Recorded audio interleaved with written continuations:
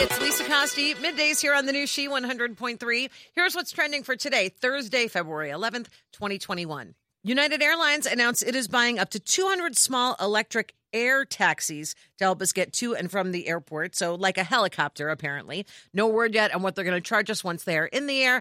Let's just assume it's going to be more than what we pay for the blue or orange lines. There's a new pop-up bar in town for that TV show that I still have a hard time saying the name of.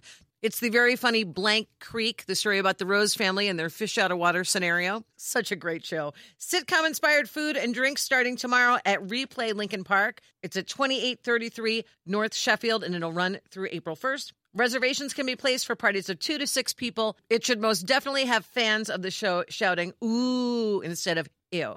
Love is in the air this week. What is the secret to a happy 25-year marriage? Just ask Ted Danson and Mary Steenburgen. Their rules are pretty simple. They say tell the truth and have a lot of date nights. You can read all about their love story. They're on the cover of People magazine this week. And that's what's trending today. Have yourself a great one. Thank you for listening. And remember, you can listen to us on your Amazon Echo. Just ask Alexa to open She 100.3.